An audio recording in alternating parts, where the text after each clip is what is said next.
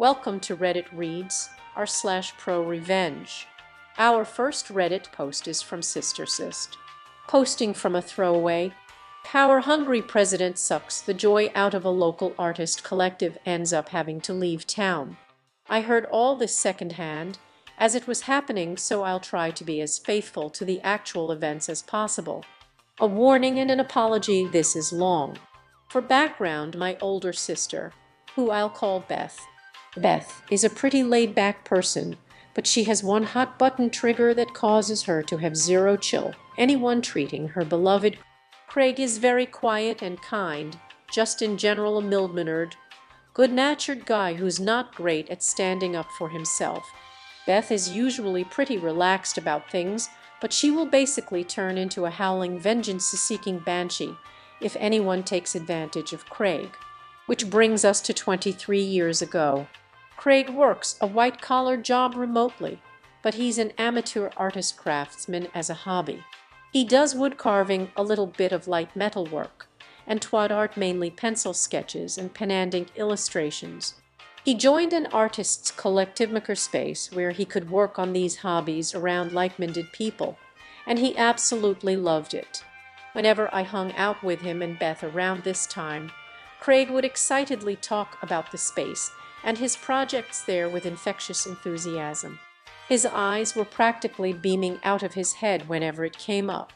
Beth joined too to learn and improve on her own hobby of fiber arts, mainly weaving and dyeing, but she was way less into it than Craig. Sometime after this, the president of the makerspace stepped down. It was essentially a volunteer position, though it came with a small, mostly symbolic stipend. Since the makerspace had no actual staff, being president of the makerspace was a huge undertaking that involved being a one-man show for everything for a start, coordinating with the board, keeping day-to-day operations going, and chasing the grants that kept the lights on. The current president just couldn't do it anymore with his full-time job, and announced his intention to vacate the role. Craig had come to love the makerspace, and he figured he had the resources to be an effective president. So he threw his hat in the ring. His job is entirely remote and deliverables-based. He can work whatever hours he wants as long as he's meeting his objectives. So he figured he could work out of the makerspace on his laptop. Enter Jamie, a recent industrial design grad. Jamie was known to be flaky and very dramatic. He lost his damn mind when he heard that Craig had the audacity to go for the same role and complained to several members about how Craig was massively overstepping. Long story short, Jamie won the member vote by a small margin, which Craig was very gracious about.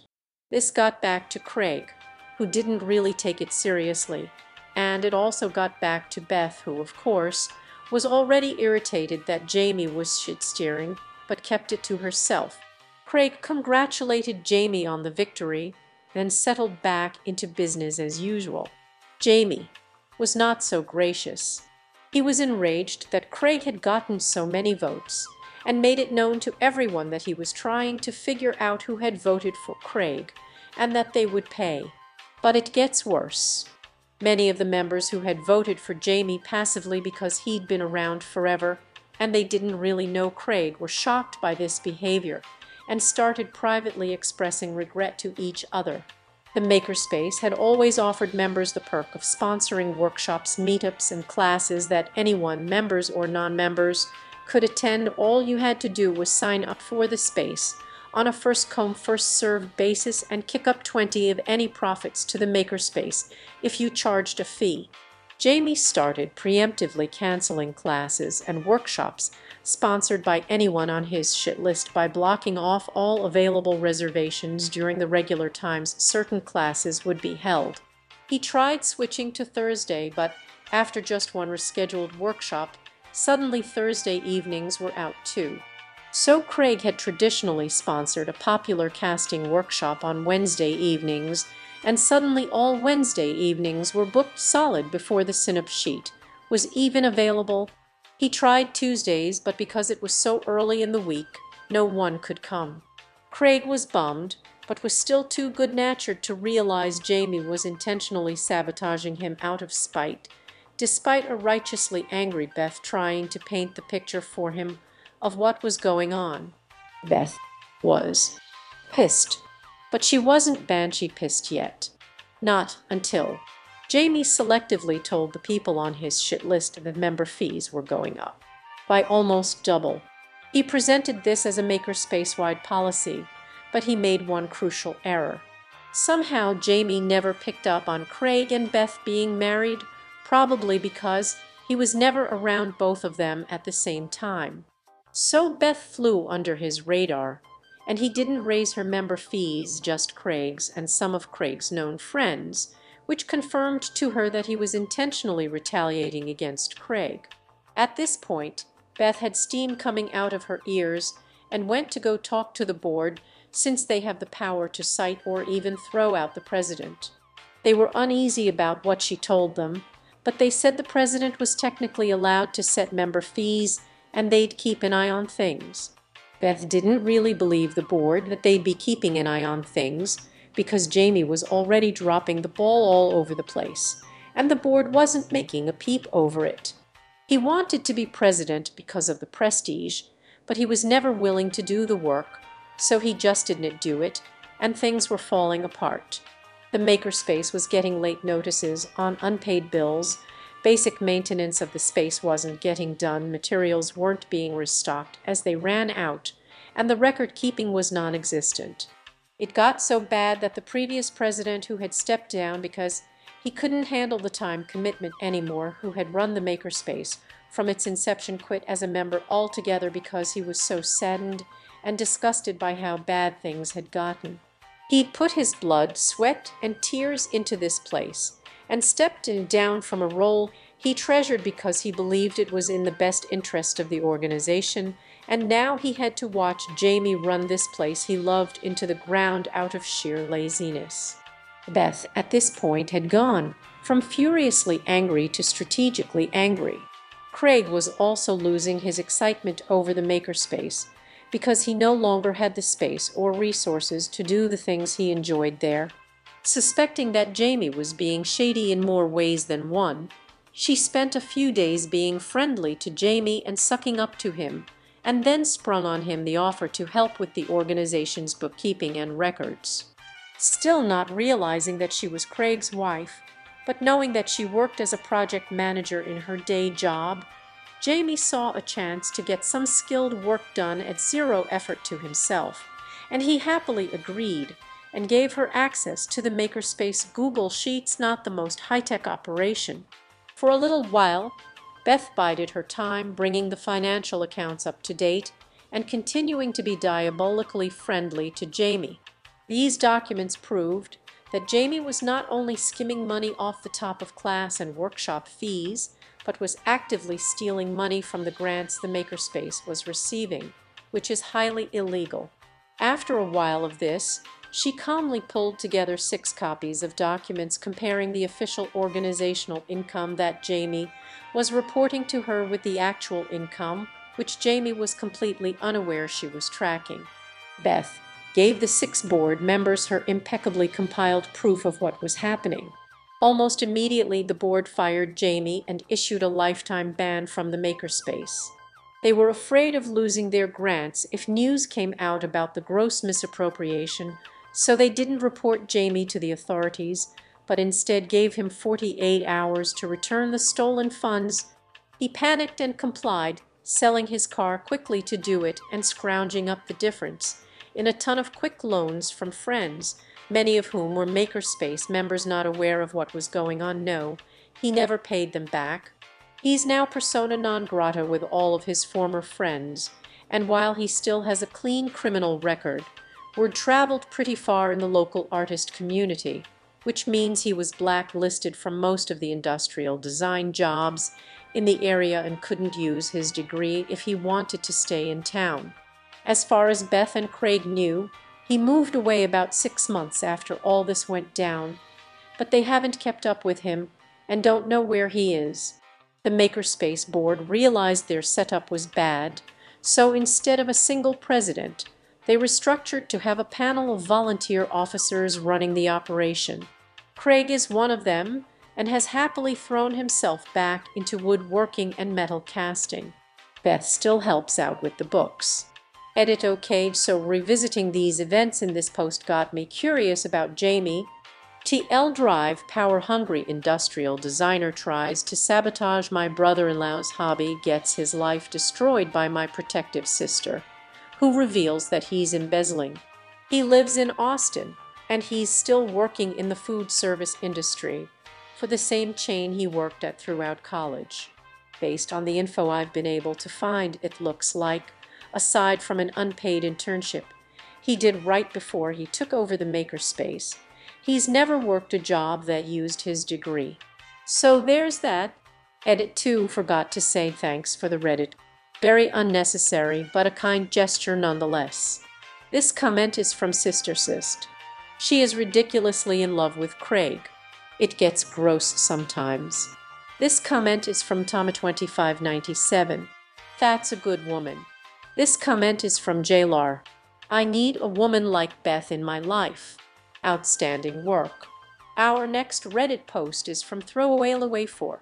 My friend's ex-wife gets his family's business shut down and burns their lives to the ground. Not what you may think. Sorry for the somewhat misleading title, but I couldn't resist. This story isn't about me, but two people I'm friends with. We'll call one Ray and one Justin.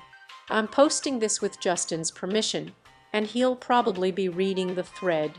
Some background: Ray and Justin grew up in an extremely restrictive, insular religious community that borders on being a cult.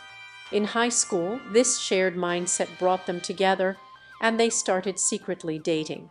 They both read a lot from a young age, even though reading outside of the religion's material was discouraged, and so both of them grew increasingly skeptical and dissatisfied with their environment. You went straight from single to married with zero in between. For context, dating was absolutely strictly verboten in this religious community. So when Justin and Ray's parents caught them dating, they forced them to get married. Ray and Justin started living together as husband and wife. To be clear, it wasn't like they were even having sex. They basically were driving around together and holding hands in the downtown square where all the kids hung out for retained shelter red kid stuff. They set up a secret bank account at a bank outside the religious community's influence. They started squirreling away money in small amounts. The families wouldn't question being missing from their paychecks. When they were 20, they finally had enough money to start over, and they got out. They basically left their house in the dead of night with nothing but what could fit in their car and uprooted to live across the country. Pretty quickly after they moved, they decided to get amicably divorced, since they never wanted to be married anyway. They still lived together for a while and basically became something between platonic roommates and each other's only family.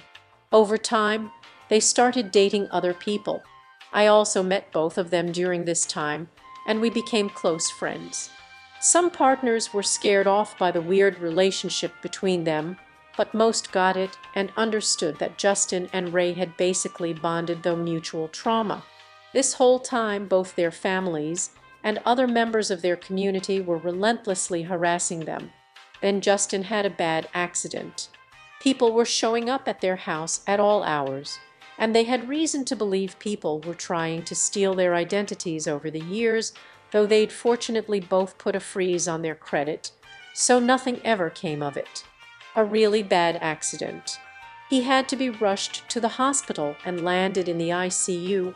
He was on his bike, and a car blew through a stop sign without slowing down and plowed right into him. Ray was his emergency contact, and I was with her and some other friends when she got the call. I immediately drove her to the hospital with a couple of other people, and she was melting down understandably. She came out periodically to let us know what was going on. The hospital staff wouldn't let us all in when we got there, but they let Ray in. Justin wasn't unconscious, but he was totally out of it and didn't seem to know she was there, probably from the painkillers, but she was convinced he had permanent debilitating brain damage, and basically the group of us were just soothing her and reassuring her it would be fine. A friend of ours who worked at the hospital as an MRI tech was also stopping by when she could on her brakes and calming down Ray. We'd been there all night and part of the day at this point, and the medical staff was giving us reason to be hopeful. But things got worse. They immediately had all of us removed from the ICU, Ray included.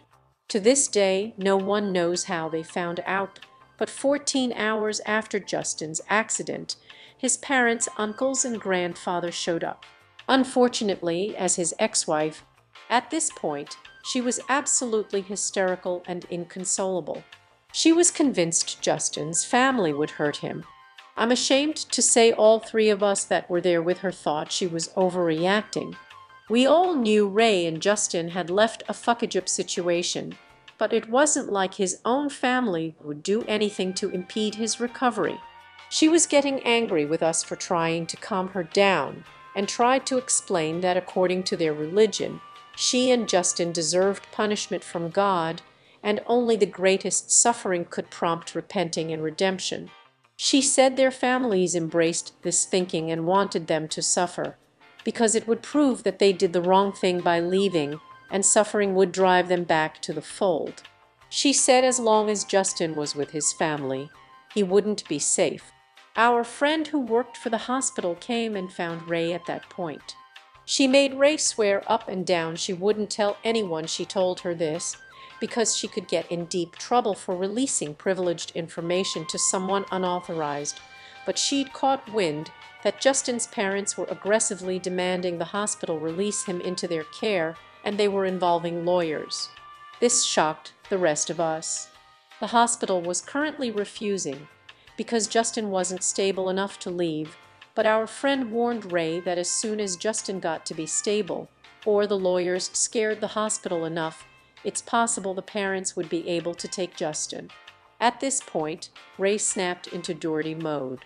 Realizing his parents were not only willing to remove Justin from the hospital that had saved his life in the condition he was still in, but were actively trying to do it, made us really get for the first time why Ray was going out of her head with fear. Convinced that Justin was about to literally die if she didn't act, she decided she would do everything in her power to start a fire at home so that Justin's family would want to run back to put it out. And this wasn't too hard, because she had a lot of dirt on the whole community she came from. Like a madwoman, she started blowing the whistle all over Justin's family. She called the Erz's fraud hotline and detailed all the ways that the family business was committing tax fraud.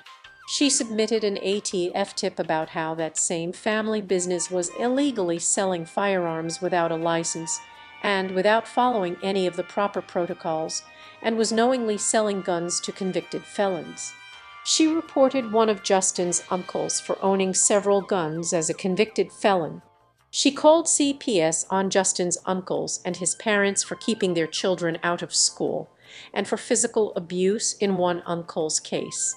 She also reported Justin's mom's unlicensed daycare business, which was apparently extremely shady, including having over 30 children packed into one house, with Justin's mom as the only adult and many of the child care duties being farmed out to Justin's 12 and 14-year-old sisters. In all of these reports, she provided extensive details. She finished her calls and emails, and then she waited. We all waited for several hours and nothing happened. From there began a slow but steady path to recovery. Then, miraculously, Justin became lucid enough to understand what was going on and make his own decisions, and he kicked his family out again. In all the relief and excitement to see Justin on the mend, we'd almost forgotten about Ray's campaign of desperation, until a couple of weeks later, when the screaming voicemails started pouring into both of them. Then, the daycare was getting investigated. First, the business was being investigated by the IRS, then it was being investigated for illegal firearms dealing. At first, Ray felt a little guilty, but then she was like, you know what, no regrets. They would have killed Justin. From what they've been able to piece together in the year and a half since this happened, the business has gone under, and the daycare is shuttered. The uncle is 6 months into a new 5-year prison sentence for firearm possession, CPS investigated, which scared the shit out of the family, but nothing really came of it, which is especially sad in the case of the cousins being physically abused. So Justin's little siblings are at least getting their education. That said, the parents are now too scared to keep the kids home from school, and with the unlicensed daycare shut down, the mom's not exploiting her daughter's labor anyway. Justin and Ray are both happy and thriving. Justin, unfortunately, will never fully recover from the accident. He has some permanent neurological damage that results in tremors. But he's pumped to be alive. He can work a full-time job. He can still be pretty physically active. TL Drive kooky abusive family tries to remove my friend from critical medical care because reasons. Edit. Thank you for the gold and platinum, anonymous Redditors. It's unnecessary but very appreciated. Edit 2. Sorry I can't answer any questions about what the religious grout cult is, even the mid ones. Justin really doesn't want this post coming back to haunt him and Ray IRL, and I feel like I've already probably said more than I should have about it. Edit. 3 years later, I posted an update on what's going on with Justin and Ray on my profile. This comment is from Thejofkit. As somebody that comes from an insular cult family, that is amazing. I've noticed that often bad people tend to do a lot of bad things and get arrogant with what they feel they can get away with. Kudos to Ray and Justin for escaping from a fellow escapee. They are setting themselves up in a way that can really hurt. This comment is from Throwaway4. I naively assumed before all this that even the worst families ultimately don't want their loved ones to be hurt or to die, and this really changed my perspective. It's hard for people who grow up in good homes to understand what a truly toxic and abusive family can be like, and I still feel a lot of guilt for not trying harder before this happened, to understand what Justin and Ray had experienced earlier in their lives. This comment is from Arrogansub. If they haven't already, they should get powers of attorney signed so family can't do this again. That was Reddit Reads r/ProRevenge. If you like this content, please rate this podcast 5 stars. We upload new videos every day. See you tomorrow.